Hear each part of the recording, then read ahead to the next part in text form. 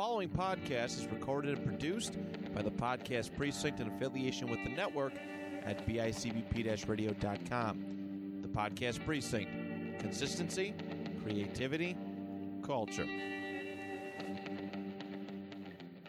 Oh, getting too old for this shit. Episode 7 and 9. Alright, calm down. Damn, that's scary.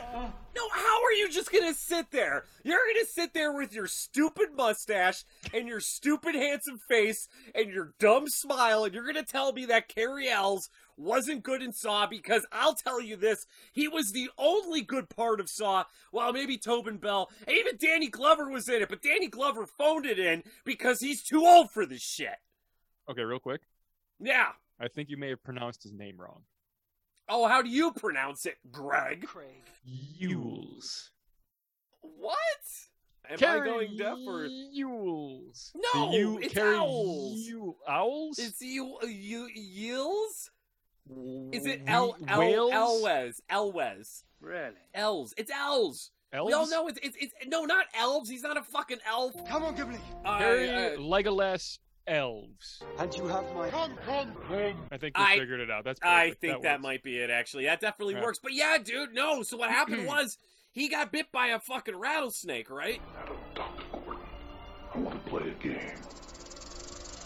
No. What? Yeah, but see, I live out here now, so he's like my neighbor.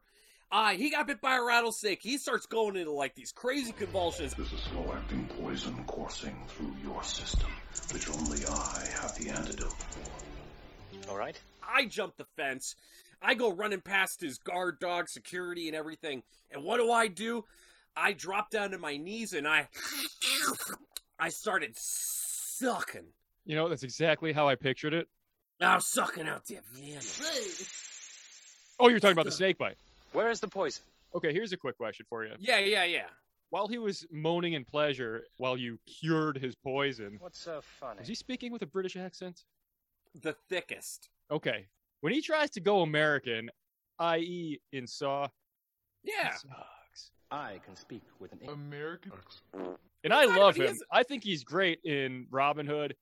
He's great in Princess Bride. Yeah. But when he switches over to the American accent, like I hate to say it, he can't really pull it off. Not the Oh, same that's- way I can, to be honest. Yeah, okay. Have you heard my American accent? A couple times. It's okay. Yeah. Would you like an example? Sure. Micah, best you and I don't speak for a moment. Ooh. Pretty good, right? That's all right. I've been taking My acting man- classes for like 6 months for this shit. Like, just humor me.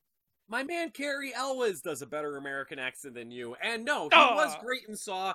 He was great in Saw 18 when he came back with that wooden foot. I have to go and get help.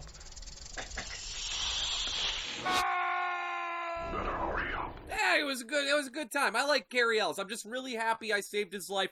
And you know what? You're welcome, everyone. He's alive because I sucked. Hey-oh, maybe Oh. not. We'll see. I wouldn't lie to you. Hello, everybody. Welcome to the show. We're Damn! That's Cary Elwes!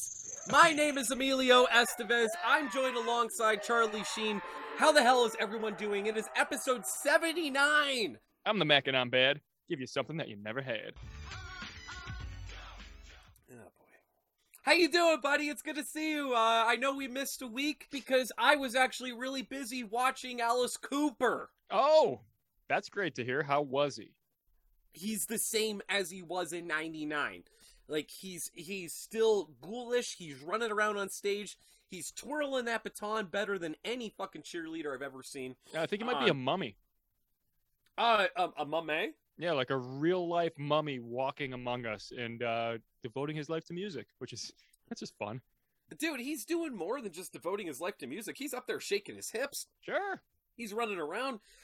He actually performed the song from Jason Lives, Friday the 13th Part 6, Man Behind the Mask. Oh, Jason Voorhees was on stage, chased a girl around, sliced her throat. It was fucking awesome. that's theatrical. That's kind of what he's known for. Uh-huh. Real good time. But what was weird was like the opening act was Ace Frehley from Kiss. Really? Yeah, Like by himself with an accordion? a harmonica actually. Oh, okay. And he had a keytar. And an uncontrollable erection. You say uncontrollable. He had a He knew what keytar he with a was hole in it.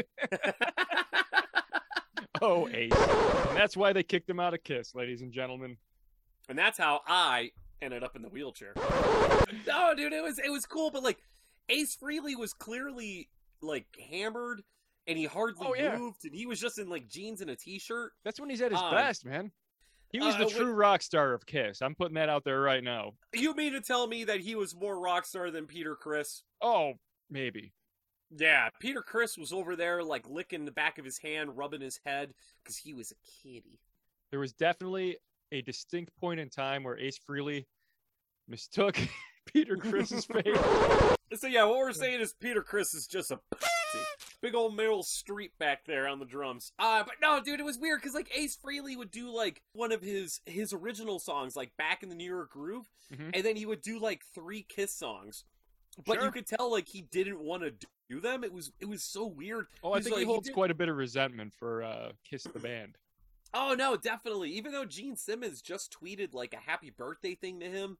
Oh yeah, but he's like, a fake motherfucker. Gene has single-handedly alienated just about everybody on the planet. Oh yeah, of course, it's Gene Simmons. I mean, the guy invented the dollar sign. I would think Ace Frehley of all people would know that that's not a sincere happy birthday. He's managed to piss off everybody. What happened? Well, because Gene Simmons in the tweet, did he mail him a birthday card that had fucking Kiss on it with a fucking like a bunch of Kiss lottery tickets in it? Just scratch off lottery tickets. Gene Simmons. But you can only scratch off Ace Frehley's face. Give me a break. And Peter Criss's. Gene Simmons mailed him an autograph. I was lucky to get one song. Happy birthday, Ace. The real presents for your wife. Love, Gene. But no, dude, like Ace would do like an original song, and then for closer, he's like, "Okay, guys, I got time for one more song. What do y'all want to hear? You want to hear Cold Gin or you want to hear Deuce?" And like nobody responds. Dude, that was the thing. Everybody was like sitting down, and no one gave a shit what he said. He goes, "Okay, looks like we're gonna do Deuce." All right, I guess I'll do rock and roll all night. I'm picturing him like he's in fucking Spinal Tap with a guy behind him holding him up. He's like wearing a leather jacket. He's all stiff. All right, this one's called Deuce. It's only 7 seconds long. Good night. There'll be no encores. Get ready for John Fogerty. And like somebody comes like, it's Alice Cooper. Yeah, that's what I said. As long as it ain't Gene Simmons. Fuck you. Good night. Hey, dude, like when he's saying like the way he was talking. He's like, I'm back in the New York groove. Did he know what city he was in? One thing I know about people in Nevada, they love New York City. I learned that while I was out there. Oh no! So then Ace fucks off. Alice Cooper came on, saved the day. He opened with "Feed My Frankenstein." I felt like I was watching fucking Wayne's World. It was amazing. Total horror show. If you're a goth adult, if you're into horror, I just absolutely implore you to see Alice Cooper if you get a chance. Quick question. The guy said yes. You play Poison? Of course he played Poison. That's like his #1 studio hit. And that's my favorite song by Mr. Cooper. Oh. Okay, you're pretty cool. I'm a goth adult. Hey, close with school's out because that's what you do if you're Alice Cooper. He knows the kids want to go party in the parking lot after the show. Yeah, I was the youngest person there, and I'm almost 40. Yeah, that sounds about right. Yeah. Just one more question. I know I'm doing this a lot to you this episode, but yeah, a lot of 21 questions there, huh? Did you wear that hat? Of course I wore the fucking You did, hat. didn't you? Of course I fucking wore it. As a audio medium, it's not quite apparent to the people listening, but anyone who heard last week's episode, yeah, Mike is wearing that fucking hat again. Yeah, I have to wear it so you know it's me. I almost feel like if he takes it off, he'll shrivel up into a mummy. Like a regular Ace Frehley. That hat just has all of your life force in it. You can't remove it. I can't take it off. It's a blessing and a curse. I'm just over here fucking fat chicks, and I can't take the hat off. If Hat you stays weren't on. so goddamn good looking in it, I'd have a problem with it. Thanks, baby. I've never seen someone look so fucking perfect in a hat before, man. Thank you so much. It just feels right. It encompasses your entire personality. This hat means so much to me. This I'm hat picturing you is... walking into whatever beachside hat store you found that in, and there was just like a glowing like spotlight coming through a break in the clouds, like shining onto that hat in the back of the store. Cherubs were strumming harps around it. Oh. And you felt angels like pushing on your buttocks like towards the hat. I didn't even walk. I slid across the floor like fucking Lopan in Big Trouble in Little China. And then when you brought it up to the counter, the clerk was just like, "Oh no, sir, for you, that's free." I spent $30 on this hat, Greg. What the fuck? Oh yeah, he stole that to buy heroin, but technically it was supposed to be a free hat. Free hat. Free hat. Free hat. Free hat. Free hat. Matt McCullough. Real quick, guys, I just want to put over the Slashers podcast. Slashers podcast. We have a short review of Toxic Avenger Part 2, Two. which is everyone's favorite Toxic Avenger. Big one. Yeah, so if you want to listen to our review on that, go check that out. Greg, other than Toxic Avenger 2, have you had a chance to check out anything in the past couple weeks, brother? No. Oh. Yeah. Well, I did. Okay, good. Bailing me out yet again. Thank you. Hey, man, you know what? If you go back to 2019, there was a movie called Jack in the Box. It's streaming on Tubi, and it's also streaming on Amazon Prime. This movie had no fucking right being as good as it is. It's about an ancient Jack in the Box thing, and it's not your typical Jack in the Box. It's yeah? It's one of those ancient ones that's designed to trap demons. Oh, one of the real old ones, yeah. Yeah, those real old ones. You know how that shit goes. Kind of with the crank. Well, the crank pops out eventually. But yeah, it's like the Hellraiser box. You got to solve it. The fuck? Jack pops out. Jack grabs you, drags you in the box, rips you limb from limb. It's actually pretty fucking sweet. I'm looking forward to watching the sequel. A sequel apparently just came out a couple months ago. Okay. You think there's a more modern Jack in the Box in the sequel? Something maybe more like automated or maybe even microchipped? What, like the fucking Child's Play remake? Yeah, I'm speculating here, man. I'm just trying to get the ball rolling. I don't give a fuck about this movie. What do you mean you don't give a fuck? I just told you it was good. Yeah, I don't believe you in that hat. What are you talking about? Dude, I'm just kidding. You look great in the hat. Not gonna take the fucking hat off, man. I'm trying to review Jack in the Box here about a fucking killer clown popping out of a fucking box killing people. It's awesome. Like a tiny clown? No, he's big. How big is the box? I'd say it's about like a 5 gallon. 5 gallon box. What the fuck? So do you have to like go to the place where the box lives and crank it? I think it's like interdimensional. Like he could crawl in and crawl out. It's like Pokemon. Like Pikachu can't cram into that little fucking softball size thing. He can because he doesn't have any bones. No, Pikachu has bones, but he ends up. Are you sure? Yeah, no, I know Pokemon. He doesn't have bones. All right, to our listeners, please email Micah 42069. 69, dude. Let us know if Pikachus have bones or not, because we got to get to the fucking bottom of this shit. The only time Pikachu has a bone in him is when I'm. I hate every bone in Pikachu but mine. Pika. Okay, but yeah, definitely go check out Jack in the Box. I was being facetious. It actually sounds pretty fucking good. I would watch that. And the acting was good. But I have very little self-esteem and a lot of time on my hands. Oh, but Greg, I also rewatched Event Horizon and Big Trouble in Little China. Oh, both full-on classics. I'm a little more interested in what you think of Big Trouble in Little China nowadays, though. Even though I'm pretty sure you watched it like 2 months ago and then 2 months before that. But... Big Trouble in Little China is crazy because it's a movie for all ages. Mm-hmm. Like, you could be a little kid like myself and watch it and not realize that the plot is human trafficking. I think I was maybe like 8 or 10 when I first saw it. And the thing is, the most violent parts of it, like the goriest, scariest parts of it, are kind of comedic. I don't think he's gonna stop. Yeah, when Thunder blows up at the end, that actually used to give me nightmares as a kid.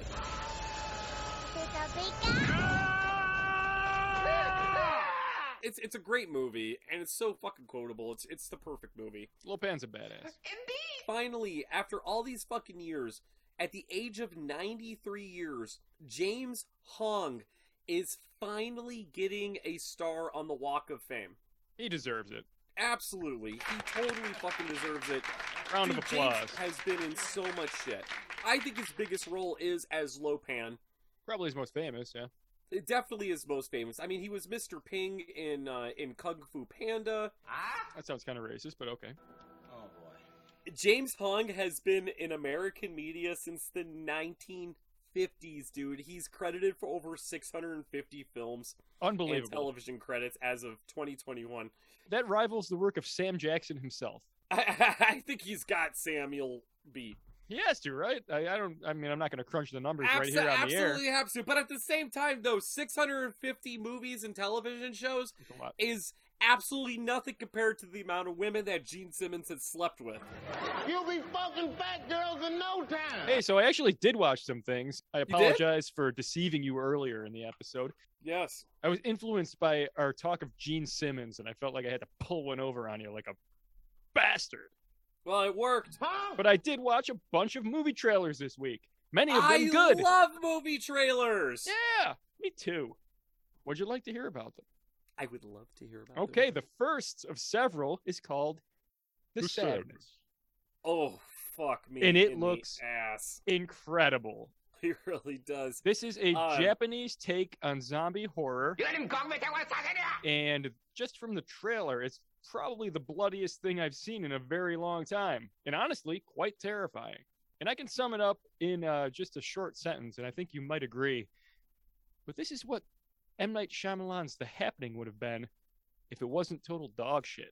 Oh, you mean to tell me if it wasn't fucking Daniel Day-Lewis? Oh! If it didn't star 5 Daniel Day-Lewises and a John Leguizamo. It'll be arriving on Shudder May 12th. The city of Taipei suddenly erupts in bloody chaos as ordinary people are compulsively driven to enact in the most cruel and ghastly things they can imagine. Murder, torture, and mutilation. Yep. Now, what makes this so different is they're not just chomping on you. They're doing deplorable shit.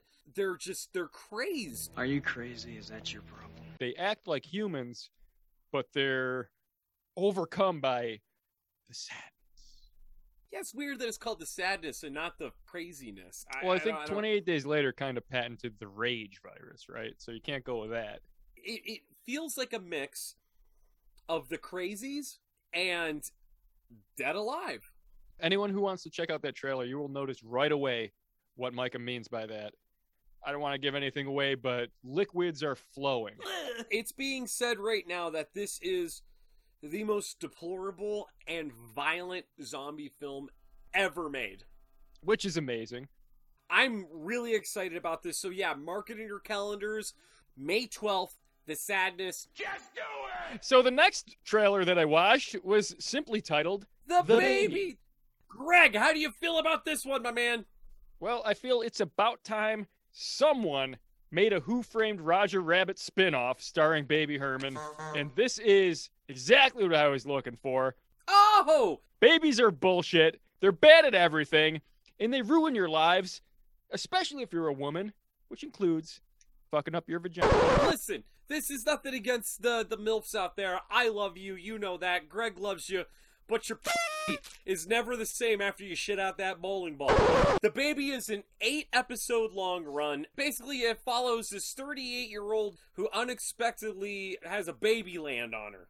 And just can't say anything but let's go for the rest of her life. It's really tragic. It's kind of fucked up.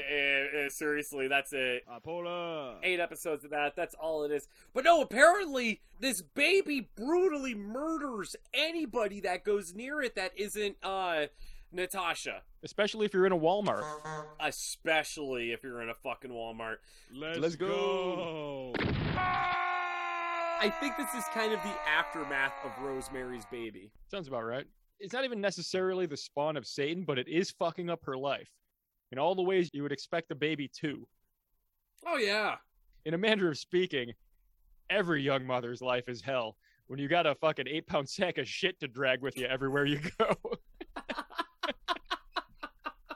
I'm Ace Frehley. You want to hear New York? And we're going to do do Gold Jet or Strutter? What do you want to hear? Okay, we'll go do Strutter. I'm gonna play New York Groove until I fall asleep. All right, what's next? Well, I've got one word for you. 3 fucking times. Yep. Bodies, bodies, bodies. Whoa! This is generation-defining satire, my friend. I don't know if you realize this. Oh, God. And you know why it defines our generation? Oh, because Pete Davidson is in it? Because it stars the man himself, Yep. the icon, young Pedro Davidson, the prototypical Generation Z. And he's ready to rock your world in bodies, bodies, bodies. And I have to say, based on this trailer, I would rather watch the last puppy on Earth get hit by a helicopter that was filled with all of my favorite celebrities than sit through this movie. It's also like A24 Studios, which usually does good shit. This looks fucking terrible. I get it. It's kind of like making fun of, I don't know, TikTok culture or whatever the fuck. It seems like they're trying for that, yeah, but I think they're a little bit on the nose based on what the trailer looks like. Way too on the nose for me. I will watch this movie because we are hosts of a... because that hat's a little too tight? No! I have to watch this film because I'm fucking obligated to, because we are co-hosts of a very successful podcast. Probably the best in the world, really. Yeah, probably. I've heard that from one other person who also hosts the show. Bodies, bodies, bodies. I have very, very, very low hopes for this movie. It's going to be in theaters August 5th. Don't take our word for it. Go check the trailer out. It'll make you want to put your head through a fucking wall. It's Pete fucking Davidson. Yep. He's got his head all the way up Kardashian's ass. I don't even fucking know what's going on anymore. I don't. Kanye's going to kill him. All right, moving on.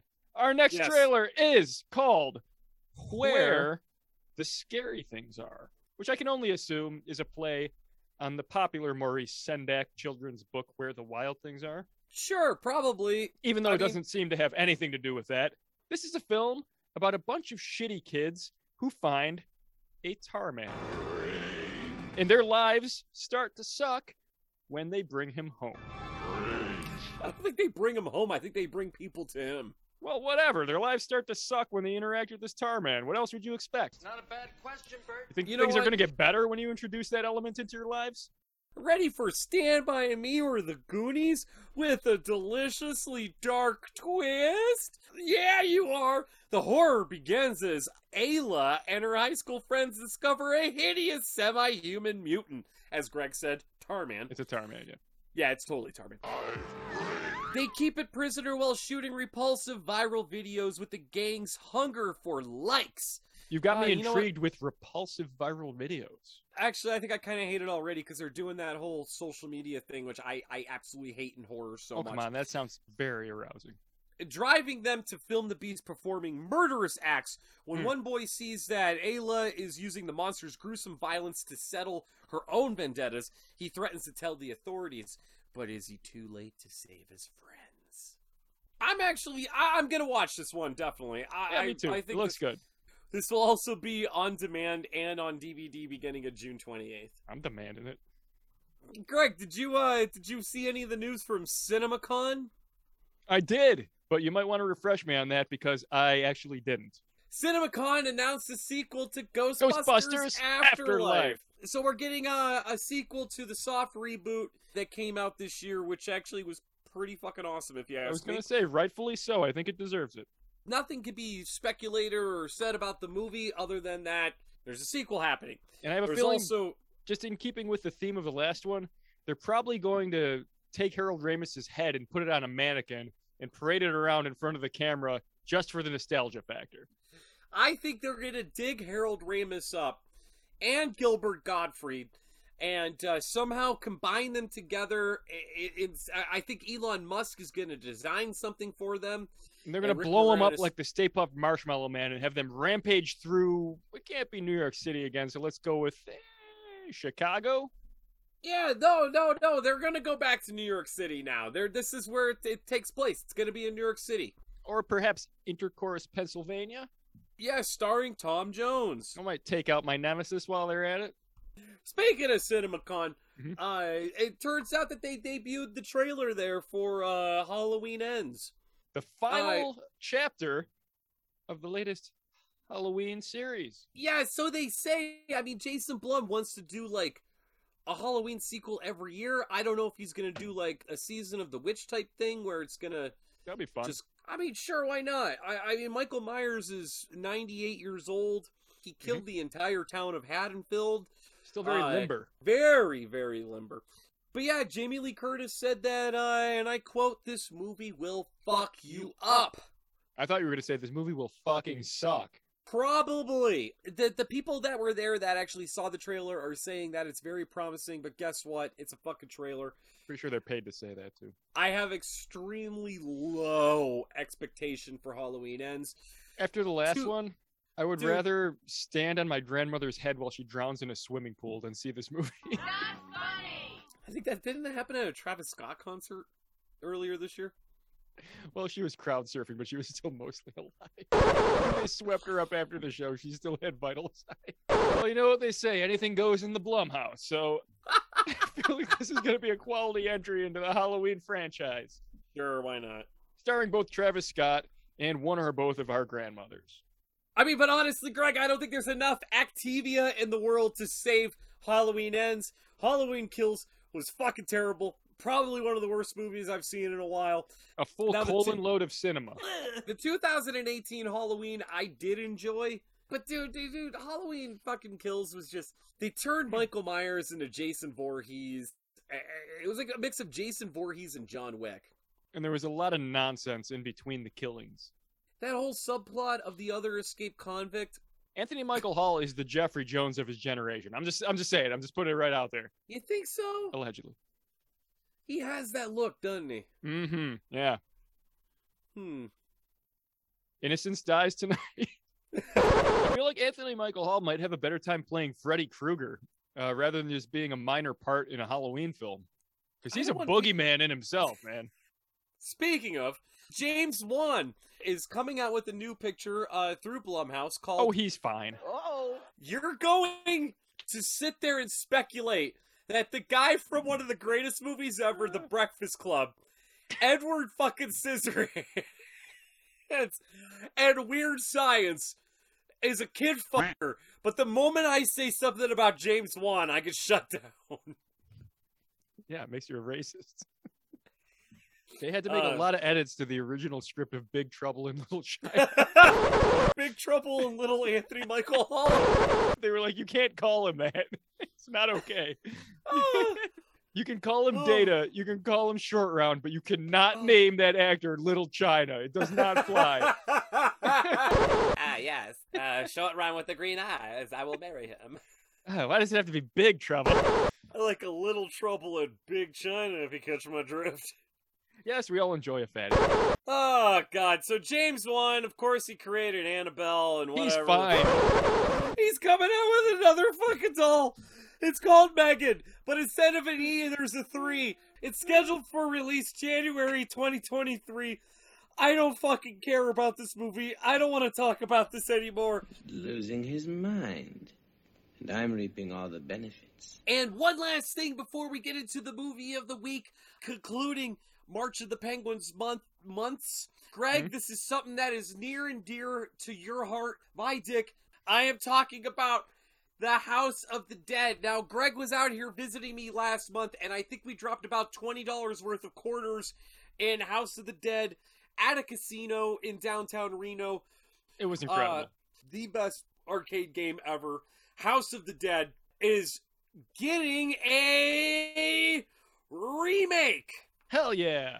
It's going to be true to the original gameplay. It's going to be 2-player. There's a photo mode, I guess, where you can take a picture of yourself and put it on the characters. So the cutscenes, they actually look like you. The House of the Dead remake is going to be coming out on the Nintendo Switch, in addition to PlayStation and Xbox, and will also be getting its own arcade version of the game with the guns. And I am so fucking excited about this. It looks sick. I'm excited. I think we're going to have to medicate ourselves and play through that whole game when it comes out. Oh, motherfucker. Yes? The release date for this is April 28th, so it's already out, baby. It was a nightmare. It all started a few days ago. I am so excited about this House of the Dead remake. I'm so stoked. I know you are. Oh, yeah. I know our listeners are. How do you kill what's already dead?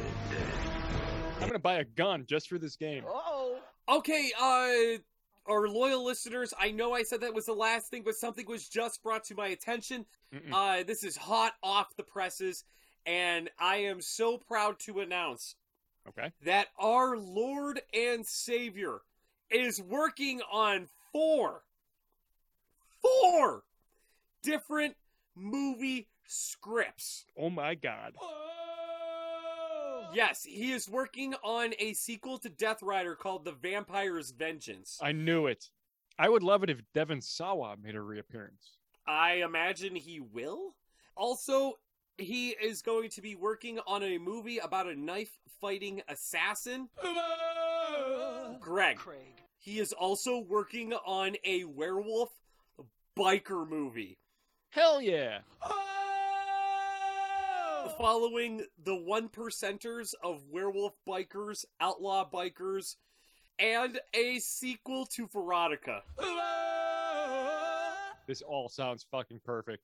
I don't believe that this man can do anything wrong when it comes to cinema. He's got his fucking finger on the pulse of what the cinephiles really want to see nowadays. And that's Glenn Danzig starring in all of his own films as a fucking werewolf, as a knife-fighting pimp or whatever that was about, as a motorbiking mummy. I would watch him in all of that shit because I think he might be one of the greatest actors and or directors of our time. Without a doubt. I'll be the first one in the theater for every one of these films, and I am guaranteeing that. Glenn did say that the only person confirmed to come back for the Death Rider in the House of Vampires sequel. Please. Kim Director. Yes! Our favorite goth adult. Our number one goth adult.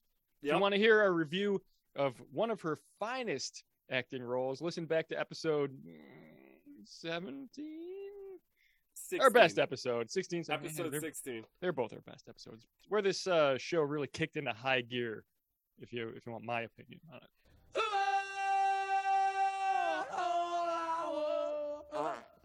Danzig was actually asked if he wrote the role for Bad Bathory as himself. He said, I started writing this script. I had all these characters. And then eventually I was like, you know what? I could do this. And you know what? He was right.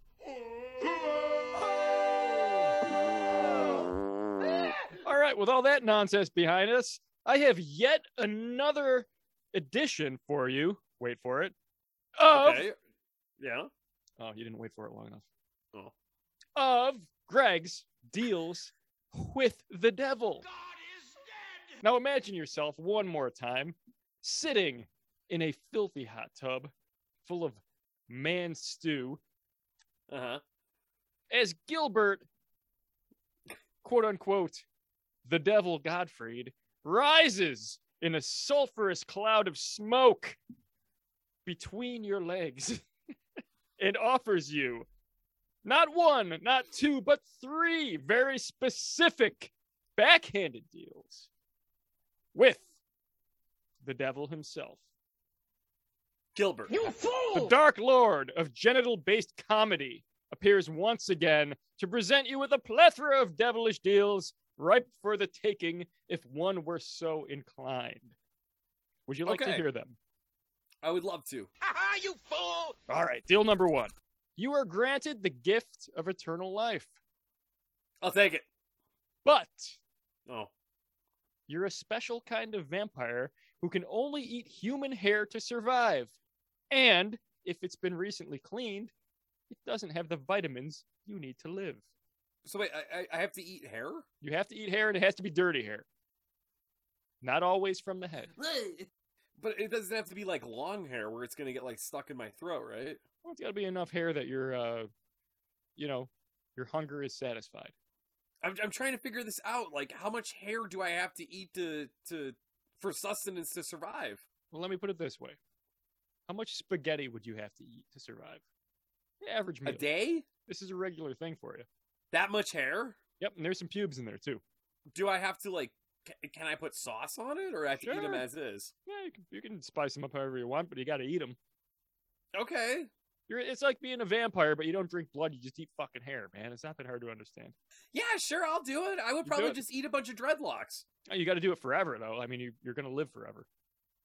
I can't kill myself. There's nothing that'll kill me. I mean, maybe like a fucking Belmont might come along and drive a stake into your heart at some point, but I would think you would try to avoid that. I like that you went Castlevania and not Bram Stoker's, but yeah, you know what, Greg? I'll do it. Yeah, sure. I love living. Living's great. Okay, you take it. Yeah, I'll take it. I mean, sure, it's not blood. I mean, like, I would become a vampire for two things, and that's to eat hair and fuck for eternity. Yeah, sure. I mean, I can still fuck, right? Well, see, I almost thought you were going to say you were going to do it for the 3 M's of vampirism. Which are, of course... Music, money, and plates of hair. Yeah, no, I would absolutely do it. Yeah, sure. Fuck, man. Okay. Yeah, I was gonna say that too. Like, I would totally do it because on an average day, I eat at least like a fistful of hair as is. You know. So yeah, well, you have that long hair, so I imagine you wake up and you're like, it's like an alarm clock, but it's you choking on your hair. Yeah, I'm like a cat, but like way more disgusting. Way more fuckable. I've seen the inside of your shower. All right, so the second and penultimate offer from Gilbert the Devil Gottfried is... Ready? Uh-huh. You gain the ability to mentally travel through time and space like that boring kid who became the wheelchair king in Game of Thrones. But... The three-eyed raven? That is correct. Every time you do, someone you know turns into Corey Feldman, the comeback king. Yes. So you want to live in a world full of Feldman clones, is what you're saying? Yeah, sure. Yep. It could be anyone you know. Just anyone you've ever met before will be a Feldman. It would be like hanging out with a bunch of Michael Keatons from that Duplicity movie, but instead of Michael Keaton, it's Corey Feldman. I could deal with that. That's fine. You said Corey Feldman, not Ed Furlong. Corey Feldman could at least do his Michael Jackson shit for me. I don't like that you put Feldman above Furlong in your hierarchy of asshole actors. Oh I would much rather hang out with Furlong. No doubt about it. Feldman sucks, man. Yeah, he's terrible. Course, but so does Furlong. Yeah, but I feel like he's got really nothing to lose, so he's probably a really good time. Dude, Feldman is no. It doesn't matter. We're not talking about Furlong. Furlong is not on the table. No, right? but I'm saying you don't get to negotiate with Gilbert. This is I'm not Feldman deal here. Yeah, no, I will then take it. I will gladly. Yes, of course. Greg, you'll be the first one to change. I don't like that.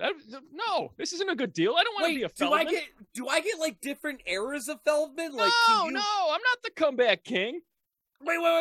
Okay. I'm not an Ascension Millennium. You can't turn me into Feldman just because you're taking this deal. I feel like 2% of our listeners right now know what the comeback king is, okay? No, that's not true. That was a phenomenon. I don't think you have enough faith in our listeners, my friend. Can I get different versions of Feldman? Like, can I get like... There's no negotiating. It's the worst Feldman. The modern day Feldman. Yes, the washed up, shitty, just desperate Feldman. Oh, God, I can't molest him. AKA well, you can. If you really try, I'm pretty sure you could pull that off. No, he's like a few years older than me. I can't. But keep in mind, there may be multiple meanings to the term comeback king. Just keep that in the back of your head. Because, like, I would love to, like, have you turn into License to Drive Feldman. I wouldn't like that. Well, no, it doesn't matter what you like. It's all between me and Gilbert. I don't want to live out some kind of buddy comedy where I turn into Feldman and you're driving me around. And, in my fake license. I'm offering you head while you fucking drive a sports car. As we all know, was in the original script of License to Drive. Well, I mean, like, can I get like a Burbs version? Can I get like a Friday the 13th version? Can I get a Goonies version? No, it's just the shitty version. It's the worst possible Feldman. I appreciate that you thought of me first, but it's random. It's just anyone you know. Every time you travel through space and time, to get a little voyeuristic view of whatever, your grandpa's fucking back in 1920, somebody in your life is going to turn into Corey Feldman. You have no control over it. Could be your dad. Could be your dog. Someone's going to turn into fucking Feldman. The point is, you're taking a gamble. You don't know who's going to be Feldman. It's a full-on Corey assault on your life. And that ain't cool. But I said yes. You still do it. Okay. All right. Fair enough. I'd probably... Wait, I don't even remember what I get in return. I just want everyone to turn into Corey Feldman. You get to be the dipshit from Game of Thrones that gets to look at the past. Oh, wait, that's it? And maybe the future. I don't know how that really works. You get to be the three-eyed raven. I get to be the three-eyed raven. Actually, you know what you could do? Now that I'm thinking about it, I actually didn't consider these rules all that closely, even though I wrote them. Gilbert wrote them. You could use this power, like that fucking wheelchair kid in Game of Thrones, to fuck up Corey Feldman the same way he did to Hodor, and you might destroy the whole space-time continuum and maybe upset the whole process. Mind-boggling. Maybe none of this curse will come to be. You might be able to beat the system. I can't beat Gilbert. It's true, you can't, but you could try. You could try. All right, I'll do it. You shouldn't. I'm gonna do it. You fool! I think if you fuck around, Gilbert just kills you and takes your penis to hell with him. The rest of you just stays on Earth and rots, but he takes your dick. So, with that said, I think we both agree that we would take that deal. Well, you would. I probably wouldn't, because I don't really care. I don't want Feldmans in my life. I don't need more Feldman in my life. I've seen enough of that music video. Oh, whatever, nerd. The third and final deal. Ready? Yeah, I'm pouring myself a whiskey. I'm excited about this. You can engage in consensual sexual congress with anyone in the world, anytime, anywhere. Corey Feldman. But you have to change your name to Butthole P. Hitler. The P stands for poop. And also, you have to always wear a bike helmet that you can never take off. Is it a cool bike helmet, like a mohawk on it? Absolutely not. Oh. But I can fuck anyone I want. It makes you look like a real Daniel Day-Lewis. Yeah, that one I'm actually going to turn down, Gilbert. You think? Not so good? Yeah. A little too proud for that one? So I'm almost, I'm on that verge of like turning 40, and I have a very nice head of hair. Can't be walking around with a name like Butthole. Yeah, I have a... No, I want your friends fine. and family to refer to you as Butthole. That doesn't bother me. Should. It's... Oh, is it the Hitler part that you're okay with? it's the Hitler part, and it's the helmet. I can't do that. I think you'd look good. I don't... You're rocking a pretty sporty hat there right now, man. I'm just saying, dude, look at this head of hair I have. It's very nice. Not bad, not bad. Also, keep in mind, I did say anyone in the world. Anyone. I don't want that. Yes, you do. No, I'm all about the chase, man. I'm all about seeing you wearing a helmet and telling people that your name's Butthole P. Hitler. So I think we're going to have to disagree on this one. And really, I think I'm bending the rules here, but I'm agreeing for you.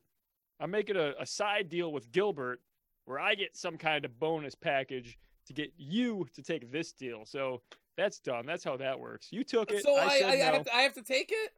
Yeah, I think so. I think that's what we negotiated. Sorry, butthole. Shit. That's the breaks. All right, you're the first one I'm gonna fuck, right? You're gonna have to get a new driver's license, and I'm probably gonna have to get a wheelchair. All right, Greg, that was awesome. Gilbert, thank you so much for joining us from Beyond the Grave. I think there's just one more thing to do. I'm afraid that it's time for us to apologize. Oh, this again. Greg, I'm going to go first. It's short, it's sweet. I want to apologize to the fans for not having an episode last week. I want to apologize to Ace Frehley. You're not an old geriatric fuck. I think you're doing just fine. I think you should answer Gene and get back on stage with them. I apologize to Peter Criss. You're not that much of a pussy, even though you play one on TV. And, that's it. Not going to apologize to Corey Feldman? No, and the reason why is because everyone around me is going to be Corey Feldman. Real quick, so do the people do they keep who they are on the inside, or they just become Corey? They just become Corey Feldman. Like there's no remnant of who they used to be. It's just you're hanging out with Corey Feldman.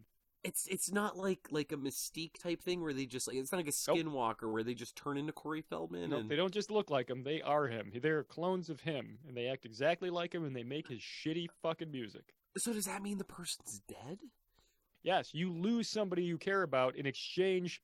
It's worse than losing. It's worse than a relative dying or a friend dying because they turn into an asshole. Will my ex-wife turn into Corey Feldman? It's certainly possible. Might be worth it. I don't know. Oh, that's not the fuck one? No, that was the one where you get to be Bran from Game of Thrones. Well, I guess that's my half-hearted apology. You made your intentions clear. I think we all get it. I think so. So my apology this week is to a man named John Edward, who you may know as the lying sack of shit con man from the hit show Crossing Over. Did we talk about John Edward? Well, last week I implied that he was a cross-dresser in an hilarious effort to promote our partnership with the Slashers podcast. Oh, I remember this. Yeah, we didn't really talk about him on the show, but I did mention him in our little write-up blurb, and it was a little crass, to say the least. And I have to say, the whole cross-dressing thing, I don't think it's totally true. And I mean, even if it is, that's okay, if that's who you are, John.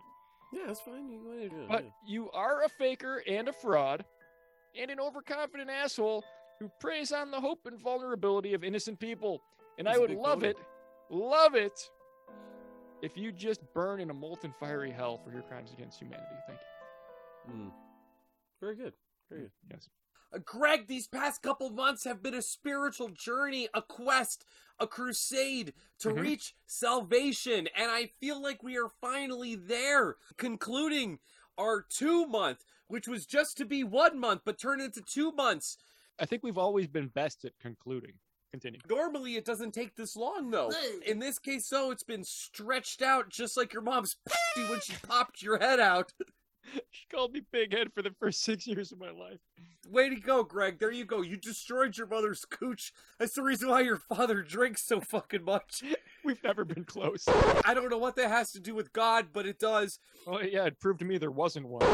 We are finally concluding March of the Penguins with Damien!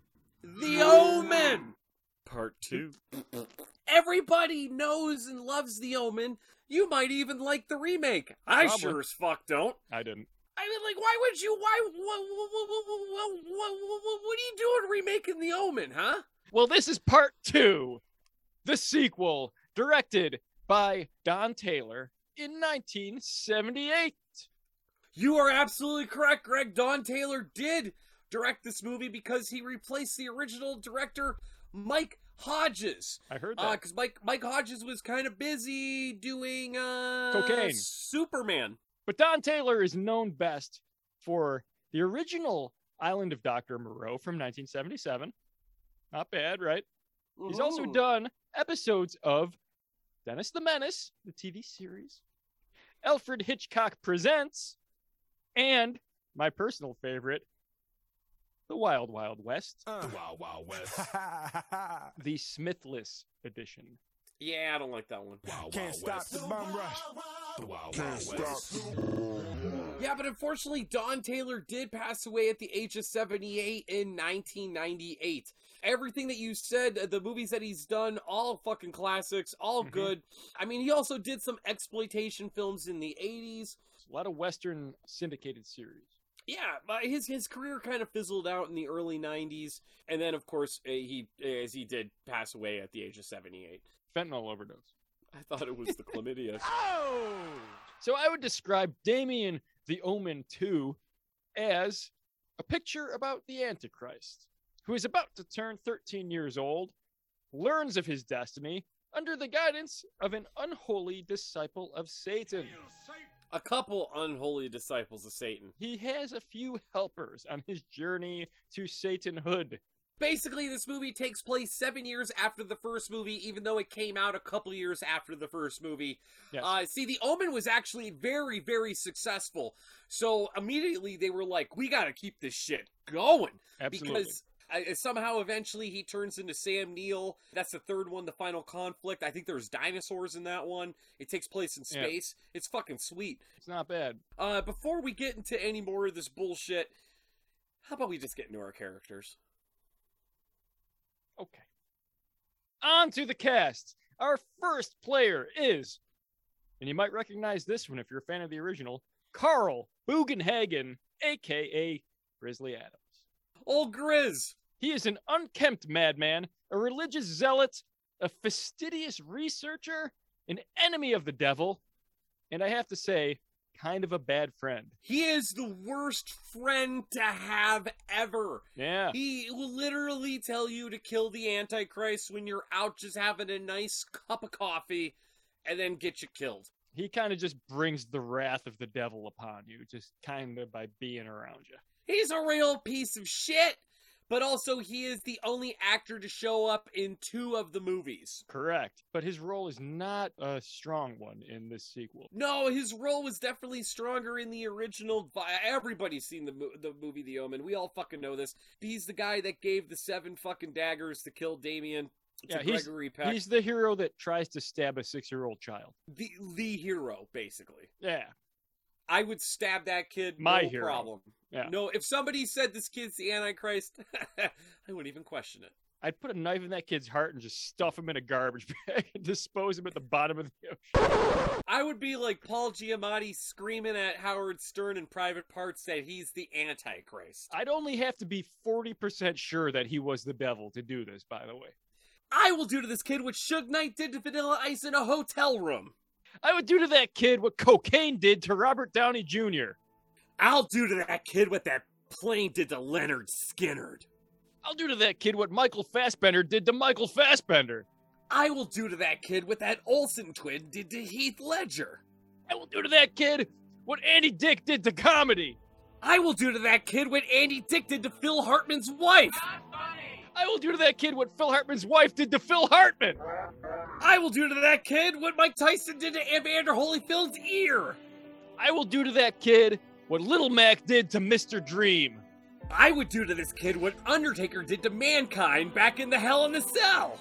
I would do to that kid what the Shockmaster did to that thin wall of drywall before he tripped straight onto his face at the feet of Sid Vicious, Ric Flair, and Davey Boy Smith and a couple other guys. Is that right? Who else was there? Harlem Heat and Sting.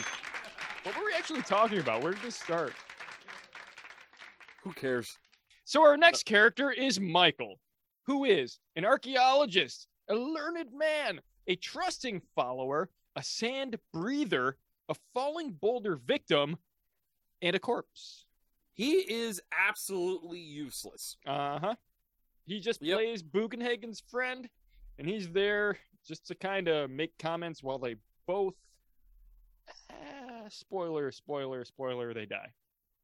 He is only there to have an excellent sounding accent, to dress like every archaeologist dresses in a movie, and that's it.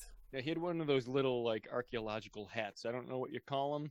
I feel like if you're wearing that hat, you should know how to throw a boomerang. So it's about time we got to the titular Damien, who is a typical smartass 13-year-old boy, eager for adventure and curious about his genitalia. He is also the Antichrist and the son of Satan. Yeah, this is played by Jonathan Scott Taylor. He's still around and not doing a whole lot. He's from Britain. He is from Brazil. He's from Brazil. Descendant of Nazis, I've heard. Child of the devil. You're probably not wrong. He's from Brazil. Isn't that where they all went? I mean, he didn't get that accent from nowhere, man. Like, Brazilians don't talk like this kid. Oh, that's kind of weird. Very few Nazi officers were actually prosecuted at the end of World War II. Little known fact. Yeah, they all went to South America and got us to the moon. They're the geniuses who invented both Coca-Cola, Disney, and Netflix. Allegedly. Netflix is invested. Yep. So then we have Marky Mark, who is Damien's shitty cousin. He is a pure innocent soul, a pathetic weak-willed a poor decision maker, and a brain aneurysm haver. Yep. Fuck this kid. Yeah, he sucks. He really doesn't have a big role. He doesn't do a whole lot, but he does supply Damien with a much-needed bloodlust towards the end of the film. He is played by Lucas Dunat, and this is actually his only credited role. No, I think he was in Degrassi. Only credited role. Okay, fair enough. Next, we have Aunt Marion. God bless her. Whom you may recognize from other beautiful films, most specifically the work of Tim Burton. Beetlegeist. And I believe she was in Mars Attacks. She absolutely was in Mars Attacks. That was her last role. She died in 1999 at the age of 88. This is Sylvia Sidney, who was born in the Bronx, New York City, back in 1910. And she is fucking fantastic. She did a lot of work in the 60s, the 50s, and the 70s. She is dynamite. She's wonderful. Very distinctful voice, and we all know and love her. Did a lot of smoking back in the 60s and 70s. But she is a cantankerous old nag, a high blood pressure having bitch, a condescending cunt, a majority shareholder of Thorn Industries. And she really does not have a large role in this film either. No, but it's still important to the plot. She gives a little bit of exposition at the beginning. So then these next two I kind of lumped together, but this is Richard and Anne Thorn. They are Damien's frustrated parents. They are paranoid Christians, oblivious skeptics, Satan deniers, and tragic fools. Ha-ha, you fool! This is William Holden and Lee Grant. William Holden was actually approached to play as Damien's father in the original Omen. He turned the role down because he didn't want to have anything to do with a devil film. But after seeing the success of the original Omen, he fought for this role, and he got it. He got the big old cartoonish dollar signs in his eyes.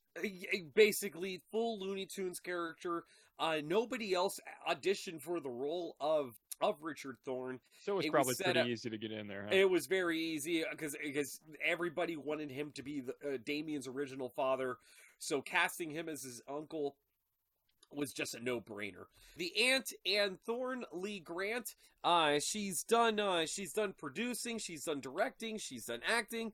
You know what? Lee Grant has done it all, and I thought she was actually pretty good in this movie, but we'll find more about her role as we progress with our review. So then we have a character that I just called Bill Murray. And this might make sense to you if you've actually seen the film, because this guy looks just like an old Bill Murray. He is Richard's business partner. He's a no-bullshit hard-ass, a shrewd negotiator, a straight shooter, an icebreaker, and a lazy swimmer. It's just funny like that. I got jokes. Oh, boy, howdy do you. Yeah, he died in some water. Yeah, that's what I'm getting at. Yeah, that's exactly what happened to him. So then there's Charles Warren, who we all know is just a guy with a slide projector. I think he's a friend of the Thorns. He curates the museum or something. Who gives a shit? This guy's super minor. Had a real hard time trying to figure out exactly what his role was with the Thorns. I think his whole thing was he was the museum curator. Okay, sure. He was the morgue doctor in Halloween Kills. Yeah. He was in Falcon and Winter Soldier. He was in The Hunger Games, Collateral Damage with Arnold Schwarzenegger. He was Joel's father in Risky Business, Greg. Craig. I knew that. Of course you did. He was also the elderly patient that died in the motion picture Dr. Sleep. Oh. Yeah. That's tragic. Sure. You ever an old man die next to you? Yes. Yes, once. That's why I'm in the wheelchair. How irreverent of us. All right, so then we have Paul Allen, who probably has a better haircut than you. He is an unscrupulous businessman, an evil farmer, a greed-driven xenophobe, a possible pederast, and a likely servant of Beelzebub. More like Beelzebub, am I right? La, la, la, la. You are wrong. Oh. Hey, you know what this guy is best known for other than this movie? Nope. He's the voice of Ratchet in the Transformers series. Oh. And by series, I mean the series of shitty fucking Transformers movies for Michael Bay. Yeah, I didn't see any of those. Think you're better than me? I mean, I saw the first one. And the second one, and then the third.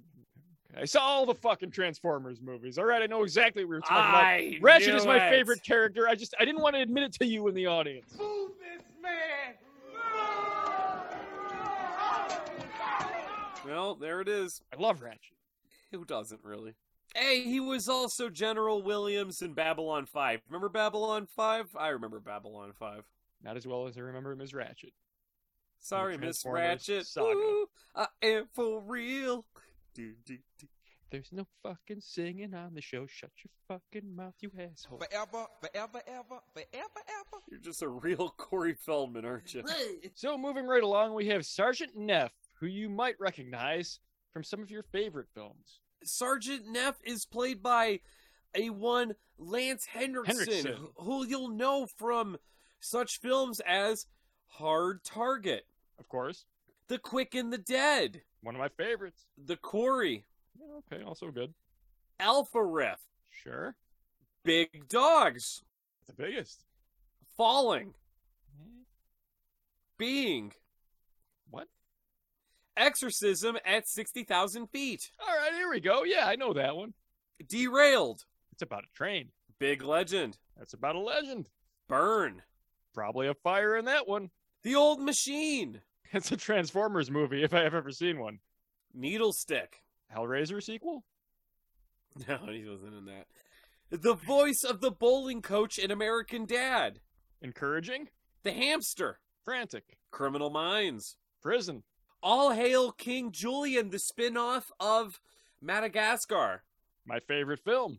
2015 cartoon Teenage Mutant Ninja Turtles. He played Leonardo. I'm pretty positive of that. Me, Him, Her. You, They, Them. And of course, last but not least, I think we all remember Lance Henriksen from Road to Palomo. I mean, easily his most famous role, right? He was the Road in the Palomo movie. This is all he's known for. He played the voice of the El Camino in Road to Palomo, or whatever the fuck he just said. It was a Cars sequel, I'm pretty fucking sure. It was Kit's cousin. So Sergeant Neff is a platoon leader, a badass, a no-nonsense disciplinarian. He's a calm, measured, ambitious soldier who demands results and encourages satanic behavior. So Lance Henriksen absolutely hated working on this fucking movie. He had a terrible time. He said it didn't do shit for his career. The reason why he came on board is because Mike Hodges was the original director slated to direct the movie. That's who he thought he was going to be working with. Instead, it ended up being Don Taylor. He did not get along at all with Don Taylor. Lance was actually supposed to have a bigger part in this movie.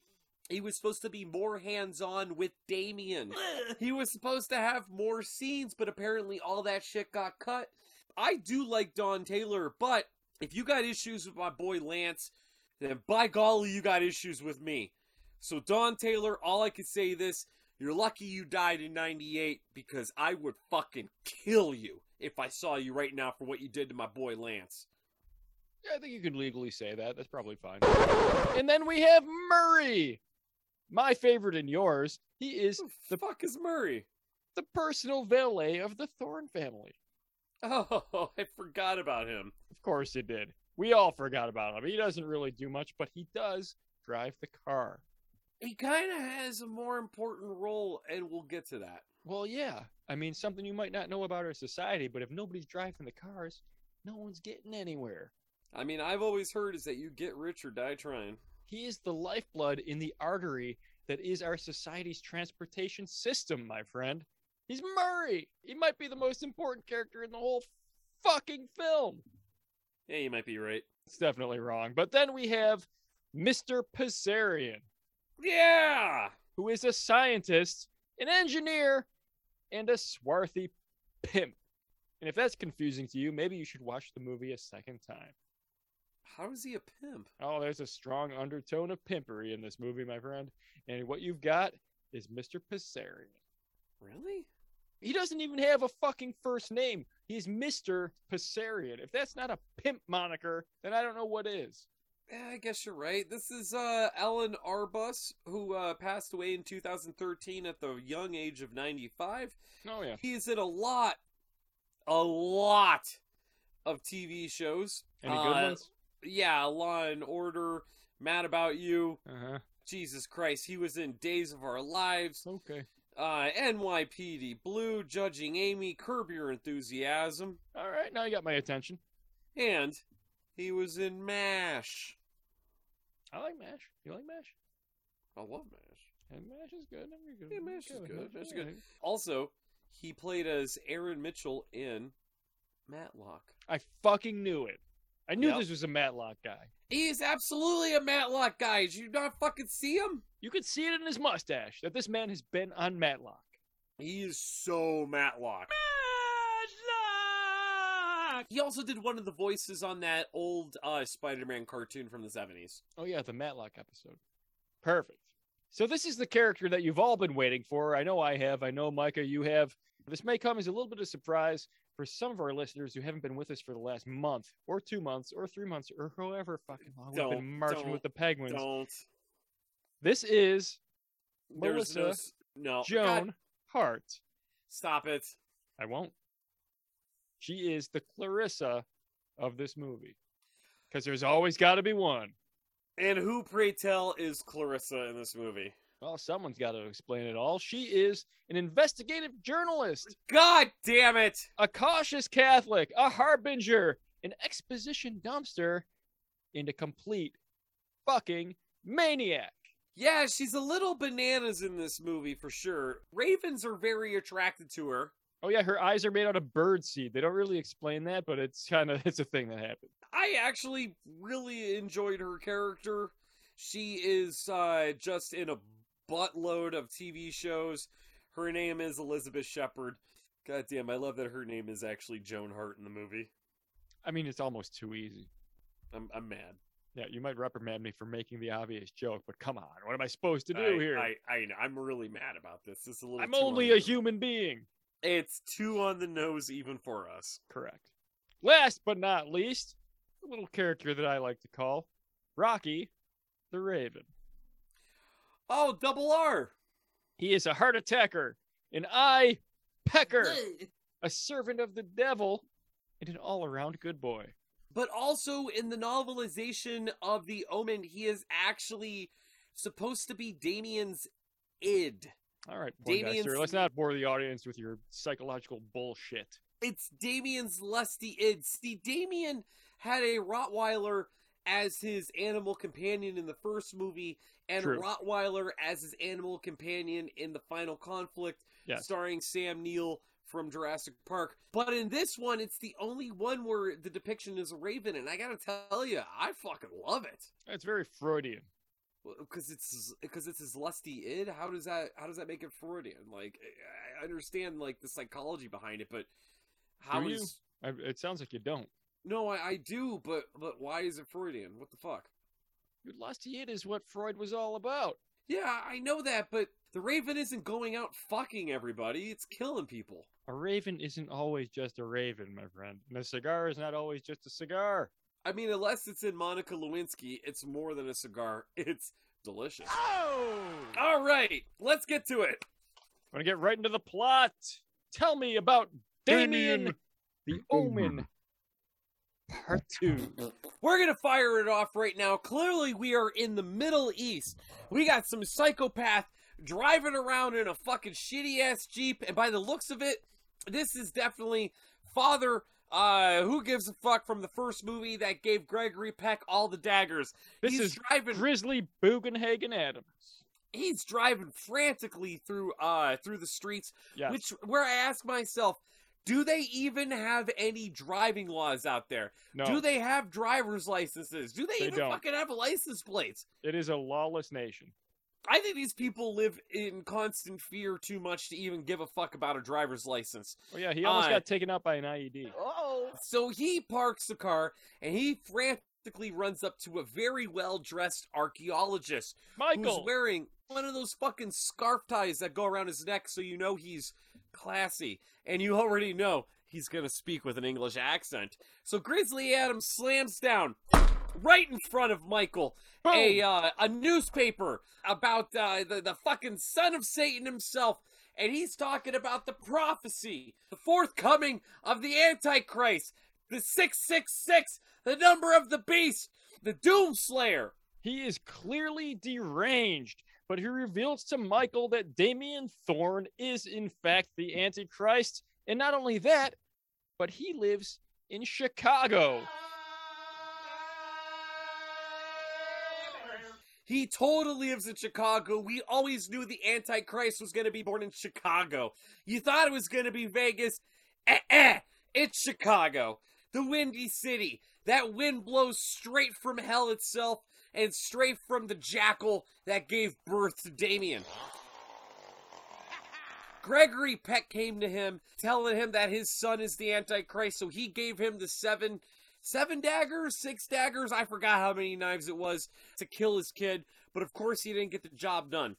So he explains to Michael, hey, Michael, you gotta go to Chicago, get these fucking daggers, and kill this kid. Michael's a little reluctant at first, but he goes, you know what? I got nothing else going on with my time. I may as well do to this kid what Osama bin Laden did to the Twin Towers on 9/11. So they travel to an archaeological dig site where an ancient temple has been uncovered deep below the Earth's crust. Inside, they find a statue of the sex worker of Babylon. It's not right to call a woman a whore because women like sex just as much as men do, Greg. Well, it's not really so much a whore as she is a prostitute. But then there on the wall, it depicts, well, it just straight up is Damien. Not just a painting, but a portrait of Damien's face as a satanic beast, which we all know is probably not a great thing for the current state of the world. But he looked like a Medusa, didn't he? Wasn't he a Medusa? Oh yeah, he had snakes for hair. So, hey, that's a thing you're into. Maybe worship Satan. I don't know where the overlap is, but yeah, Medusa, demon spawn, Antichrist, probably all the same shit, right? Horrors, Babylon, beast of land, the father of lies, walls of Jericho, Jesus be my guy, God and Abraham and his son and Moses, Beelzebub, John 3:16. Yeah, that sounds about right. They are immediately trapped by a cave-in, leaving them about 6 feet of breathable space, i.e., they're fucked forever. I kind of thought that this was going to be a bit where they got stuck, but then eventually got out. Like an Indiana Jones kind of thing. We are going to die. I thought they were going to be just fine and dandy. Turns out, not the case. Like a The Mummy starring Brendan Fraser sort of scenario. Yeah, like they would like Looney Tunes them way out of this bit. Like, oh shit, give me your shoe. I got a pen. I'm going to make a bomb. Or like, oh, there's a hidden lever in this crack in the wall, but it's covered in bugs. If only we could grab it. Oh, snakes. Why did it have to be snakes? Little do they know, Mr. Bugenhagen eats bugs for breakfast, so that would not be a problem. No, but you know what the real problem is? Eating a bunch of sand for breakfast, because that'll just kill you dead. Not great for the lungs. No. So after these two fuckers die, they're dead forever. Bored by sand. They got bored by the sand. Eat sand, motherfuckers. Oh! So we go 7 years into the future because the only two people that knew Damien was the Antichrist are now dead. And we come upon a sultry, sassy old hag known by Aunt Marion. Damien is now leaving for military school, and he says goodbye to the caseworker from Beetlejuice. You should have been studying those lessons since day one. And gets in a car with his weak-ass cousin, Marky Mark. Marky Mark's a sweet kid. Sure, he's innocent. He's fine. He doesn't know what he's in for. But Aunt Marion tells the Thorns that she plans to liquidate their family fortune and warns them that Damien is a danger to everyone. He does not work well with others. Your brother tried to kill Damien, didn't he? You gotta keep Marky Mark away from Damien. We should probably sacrifice the boy. He was a troublemaker.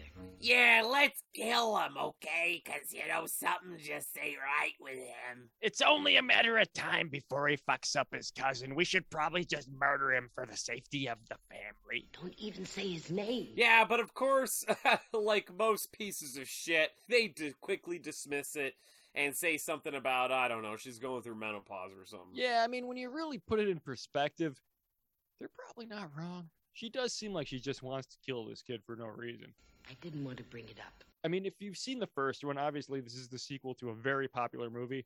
You know from the very beginning who Damien is and what he's about. You know that he's the spawn of Satan. So there's no suspense they're building up. No. There's no real anticipation. There's no reveal that he actually is the fucking child of the devil. It is a continuation of the story. You already know he's the son of Satan, that he's born of a jackal.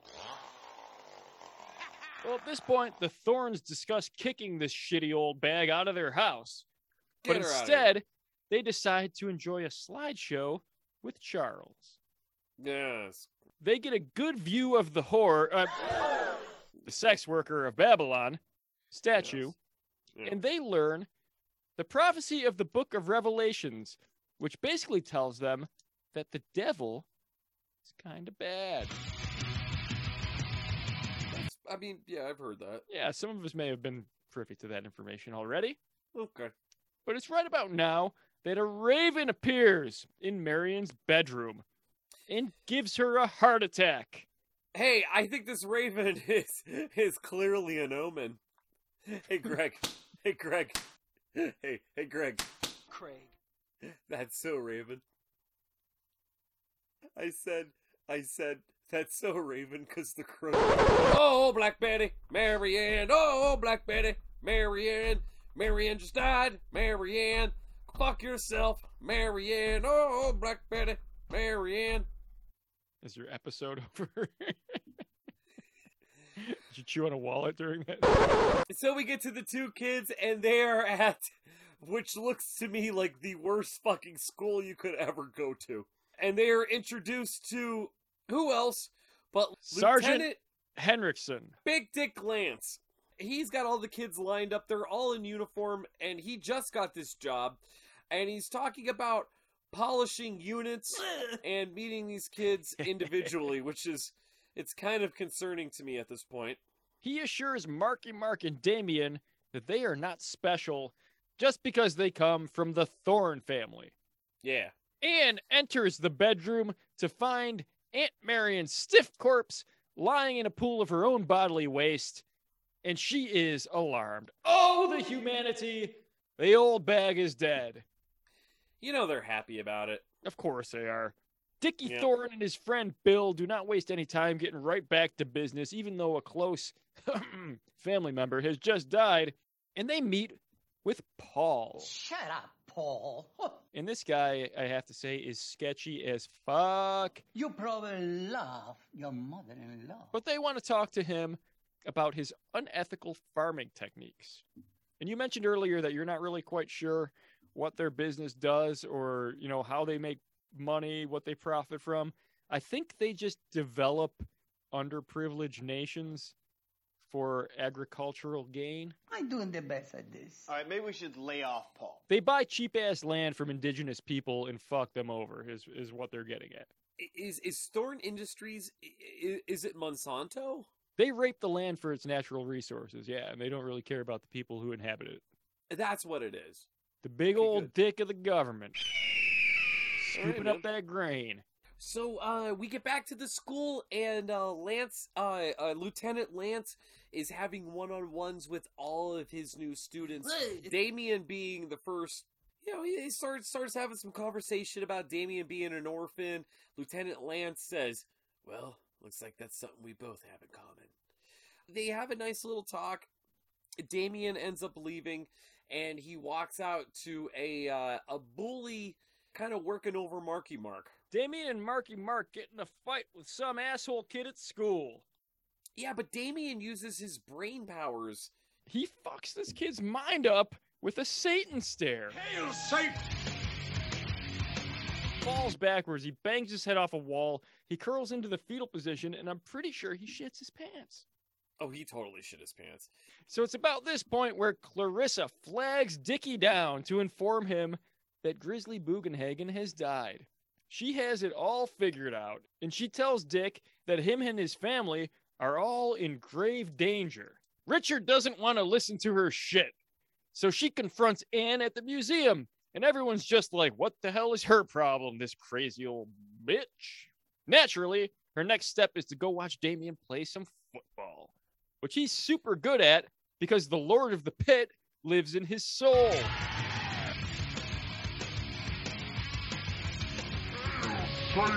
You know what? I think if she wasn't a crazy old lady, but a crazy old man at a gas station, maybe you'll actually fucking listen to her. But who am I kidding? No one listens to the crazy old man at the gas station either. But her car breaks down as she leaves, and she senses that her doom is at hand.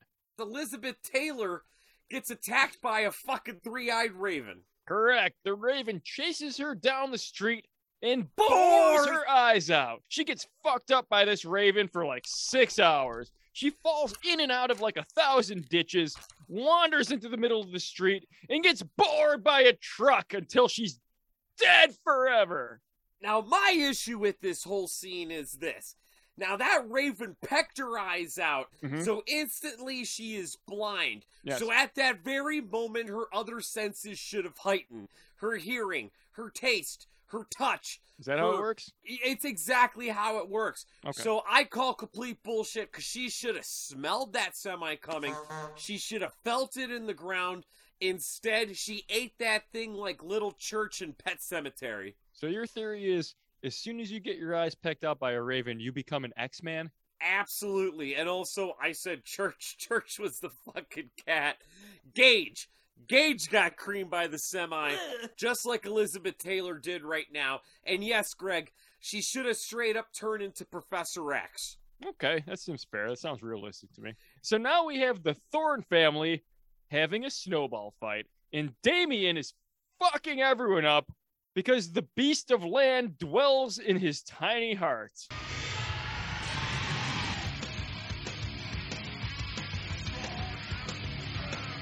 Absolutely. He is literally Beelzebub throwing snowballs at you. And it's Marky Mark's birthday. Fuck Marky Mark. With that in mind, Bill calls Paul an unethical scumbag, drops the mic, and then bounces. So Paul decides that he's going to take a moment to hit on Damien for a little bit. Yeah, isn't this where he goes over and starts telling him about how he's going to get hair in places he's never had hair before? Oh, he gives him a quick education on puberty, and he tells him all about the Thorne business. He says, come visit me sometime at the plant, and asks him, You ever seen a grown man naked? Yes, once. That's how I ended up That's why I'm in the wheelchair.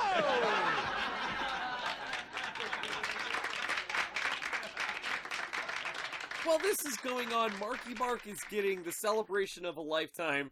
This is clearly his last birthday because Marky Mark's last birthday was, in fact, his last birthday. Fireworks is going off. Meanwhile, in the other room, all these fucking rich-ass executives of Thorne Industries have to kiss Marky Mark's ass because one day this young Marky Mark will be their bosses. And the next day, everyone is playing ice hockey. Yeah, rich people really do this shit right, man. Right? They're just on vacation all the fucking time, just playing outdoor Literally sports, just all living the it up. time. And Damien also rules at this because he has the puck handling skills of the Leviathan.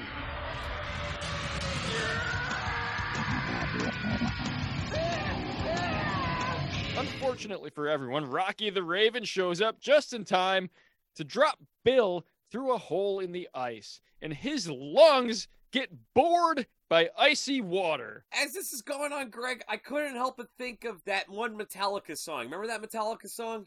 Trapped Under Ice? No, Mama Said.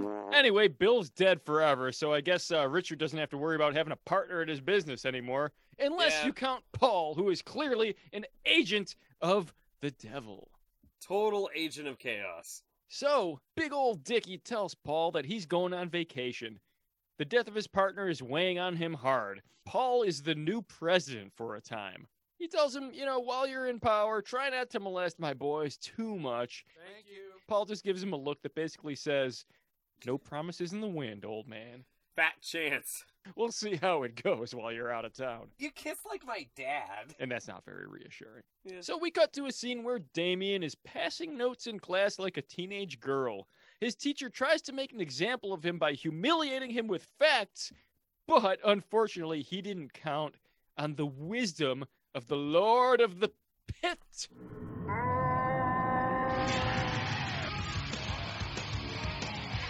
Yeah, so the Lord of Darkness straight up schools the school teacher on some very sweet Napoleon Dynamite facts, Napoleon Bonaparte facts. Oh, he teaches him a thing or two about history. Teacher starts asking him all these dates, and he is just rattling off like a Gatling gun, but here comes to save the day is Lieutenant Lance. Well, it turns out Damien knows fucking everything because the Prince of Darkness speaks through him. But Sergeant Henriksen interrupts, calling him too much of a show-off, and alludes that he knows exactly who he is, i.e., the Antichrist. And he tells him to slow his roll and maybe go home and read the Bible a little bit to find out exactly what you're supposed to be doing. You absolutely have to read what they wrote about you, because it is total slander, but you know what? Some of them might be a little true. Yeah, and at the same time, you're kind of fucking up here, man. Like, don't poke your head above water quite so much, because we got a plan for you. So he tells him to read Revelations, so what does Damien do? He goes back to his dorm room and he reads Revelations, because he's a good boy in spite of being, Satan spawn. I absolutely love that he knows everything about Napoleon Bonaparte. He knows dates of major historical events, but he knows fuck all about Revelations. He is not well versed to the biblical teachings. I can only assume it probably burns to hold the Bible when you're the actual relative of Satan, right?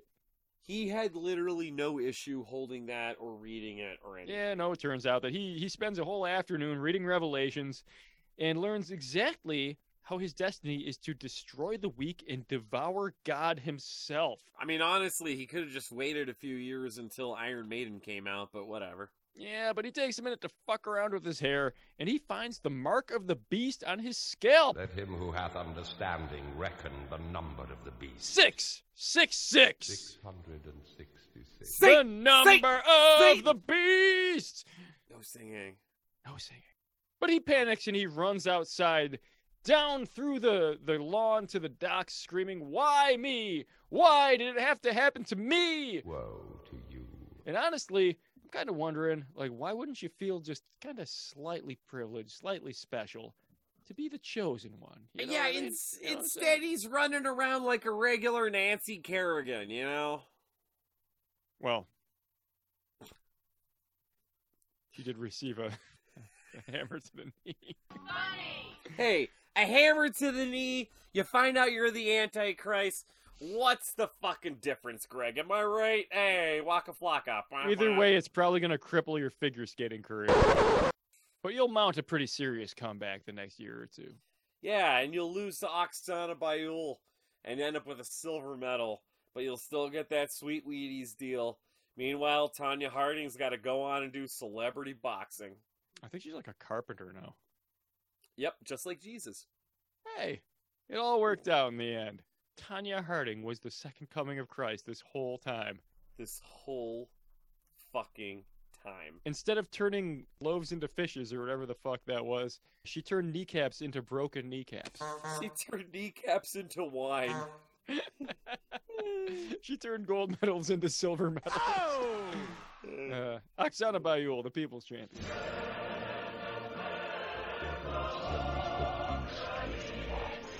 happened to her? Oh, Oksana, we hardly knew ye. She's probably pulling a plow in fucking Siberia. If they didn't want her to farm the land, they shouldn't have named her Oksana. Oksana. Ah, that's good, Greg. So this is where Mr. Pisarion informs Paul that everyone they're trying to buy land from keeps getting strangled to death for some fucking reason. I guess loosely related to the Kerrigan story that we just elaborated on. And Allegedly. he tells him that this is actually very frustrating because they're having a hard time making progress with their business ventures. Yeah. And right around the same time, Damien takes a field trip to the cracker factory. I never knew cracker production could be so exciting. And he sees Pisarion through a window and does not like the look of him one fucking bit. Not one goddamn bit. He stares him down like only the son of Satan can. Yep. And because his actions are controlled by the father of lies, he causes a vat to explode poisonous gas everywhere and bores everyone in the goddamned room. Wow. You ever wonder how crackers get salty? 22. Everybody got bored but Damien. Yes. Everybody has to deal with emphysema. Kids' lungs is being fucked. It is just a disaster. Yeah, it's real rough. They're going to feel the effects of that later in life. So, Dr. Arsenio Hall tells Dick Thorne that Damien is the only boy totally unaffected by breathing in this weird factory gas. So because Damien does not appreciate his meddling, he bores the doctor in half in an elevator. Yeah, ghost ship style. Dr. Winslow from Police Academy gets fucked in half. Because he's powered by Mephistopheles.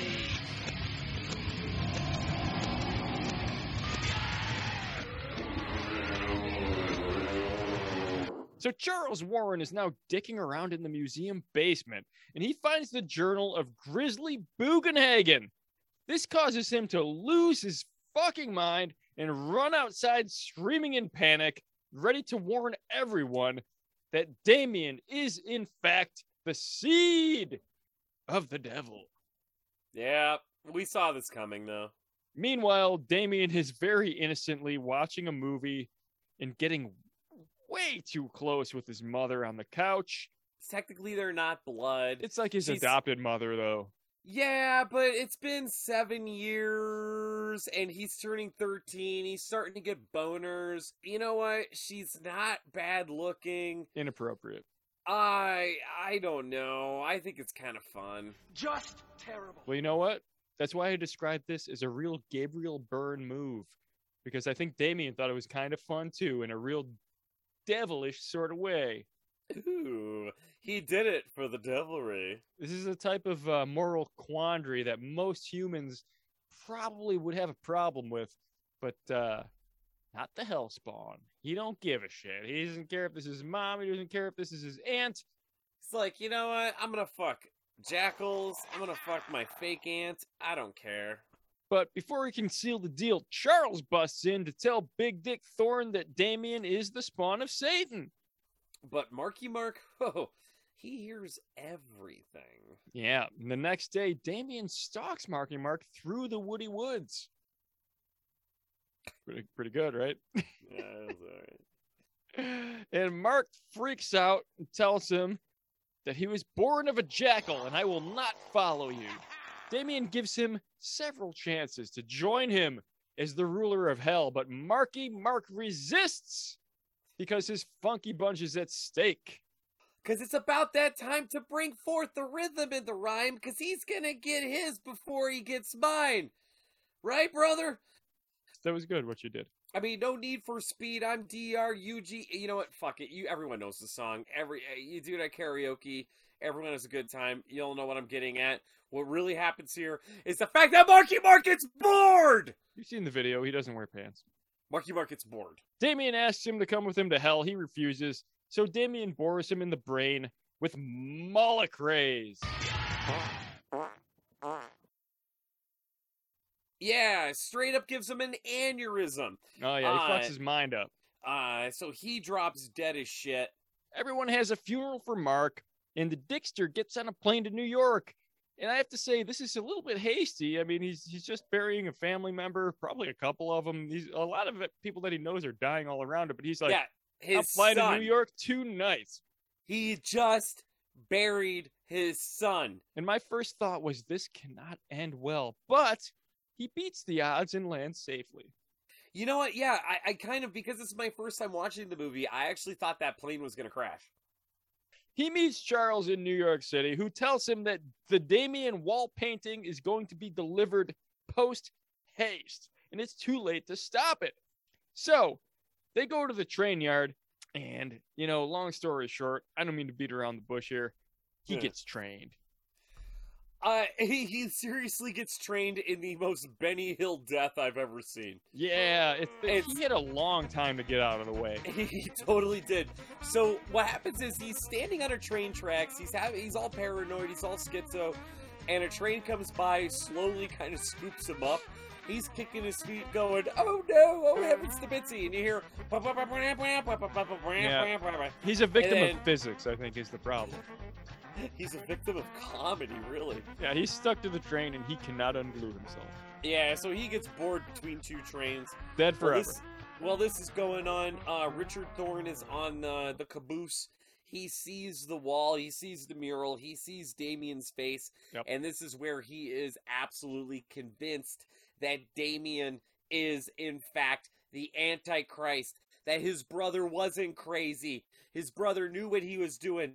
That Padre Pio, he knew what he was doing. Everybody knew what they were doing. They all knew that he was the Antichrist. And finally, this all came to fruition. And he travels all the way back to Chicago to right the wrong that is the existence of his illegitimate Satan son/nephew/adopted devil. Well, this is going on. There's a graduation from that military school. Corporal Lance Hendrickson gives Damien the sword of who gives a fuck, which means he's the top of the class or some shit. I don't know. The sword of excellence. There it is. You know, it'd be a lot cooler than that if he got that sword that Cloud had in Final Fantasy. Oh, the Buster Sword. Yeah, or that really sweet sword that Vampire Hunter D had in Vampire Hunter D. Oh, the one that's like 20 feet long? Oh, that sword's sweet as shit, man. Sephiroth had that same fucking sword. Or how about the Highlander sword? There's a lot of good I swords. was just gonna say that. Or maybe the Claymore that William Wallace used in Braveheart? Ah, fuck that guy. That's a pretty good sword. There's a lot of good swords. You know what? He handed him Darth Vader's lightsaber. Cool. And this signifies that he's the best because the adversary guides his path. Because you're the best around. Nothing gonna ever bring it. No singing. Oh. No praising the devil with song. I can't start singing some King Diamond right now. I think the rule is pretty clear. While this graduation is going on, Papa Thorne and Mama Thorne are going through the museum, frantically trying to find the 7 daggers of Zubacaba. Yes. To stab Damien to fucking death with. Big Richard is freaking out. He grabs Bugenhagen's holy daggers with the intent to stab the evil out of a 13-year-old boy. Anne tries to stop him with words, but pulls a full heel turn and stabs him right in the fucking guts. Damien rewards her with hellfire. This bitch is bored in a flaming death. He boldly struts to the front steps of the museum where some soon-to-be bored cops pull up to investigate what the fuck is happening in this museum that is haunted by Satan. The end. Oh, yeah. And it turns out that limo driver is also a conspirator of Satan. Oh, yeah, they're all Satan spiders. Is that what you said? They're spiders? They're all spiders. They're all spiders of Satan. All right, so there you have it. The Omen 2, Damien. I absolutely love this movie. 1978. It's a continuation of the story. The pacing of this movie is, you're on the edge of your seat the entire time. Every time somebody gets close to figuring out what Damien is, like the doctor found out that he had jackal DNA, and he got bored in half by an elevator. The deaths are pretty sweet. Everything's very subtle. It's minimal gore, but the deaths are pretty brutal. You know, being trapped under ice, aneurysms, heart attacks, all that crazy shit, being set on fire. Damien straight up set his aunt mother on fire, who knew who he was, because she was also, as you said, a spider of Satan. I fucking love this goddamn movie. 4 out of 5 scaries. You lost a star because there's no tits or ass in it, but goddamn, this is a good fucking movie. Greg, how do you feel about The Omen 2 Damien? You're correct about the notable lack of tittery. I agree with that. Yeah. But as much as I don't like kids, I do love seeing them fuck up other people with elevators and fire and what have you. So I agree with everything you said. I got to give this an easy 5 out of 5. All right, man. That's very rare for you. I like it. I like it a lot. Everybody, be sure to check out our friends over at the Slashers Podcast. Slashers Podcast. We will be on their next episode reviewing The Toxic Avenger 2. Now, this does conclude our March of the Penguins month. Greg, do you want to give any hints or indications as to what we're going to be doing for the month of May? Well, we have a bit of a clever pun in mind. Some of you may have guessed it. I think we got a couple of emails, a couple of messages with people who basically know what we're getting at here, because we've dropped hints over the last few episodes. If you haven't listened to them, go back. You might be able to figure it out. Mommy? Can I go out, Hen? Live in a pyramid tonight? Whoa! Yeah, it turns out we're doing all Glenn Danzig movies for the month of May. We're reviewing Veronica. Start with We're Veronica. Reviewing Death Rider and the House of Vampires. That vampire one. Yeah, and previews of the new shit. I think there's werewolves, there's going to be knife fights, and probably a motorcycle or two. And who fucking knows? Glenn's probably going to star in a bunch of that shit. So stay tuned for Mummy! Featuring everything that we did not just say in that blurb. It's a whole fucking mystery. We're going to have ourselves a real good time. Guest appearance by Brendan Fraser himself. And Jet Li. Sure. And a 3,000-year-old corpse covered in bandages. We haven't given him a name yet, but he just won't go away. Real Daniel Day. I'm actually really looking forward to this upcoming month here. I know last year we did Mayhem, where we did nothing but pig horror. Some of you may recognize the origin of our board running joke, which is still funny to me. So I guess, Greg, in closing, love each other. Care for one another. But most importantly, keep it spooky! Damn, that's scary. So wait, I don't get to do the fuck thing, though. That's a different question, stupid. All right. I'm not picking my nose. The inside of my right nostril is incredibly itchy. I believe it. That's good, Greg. Just wash these jeans.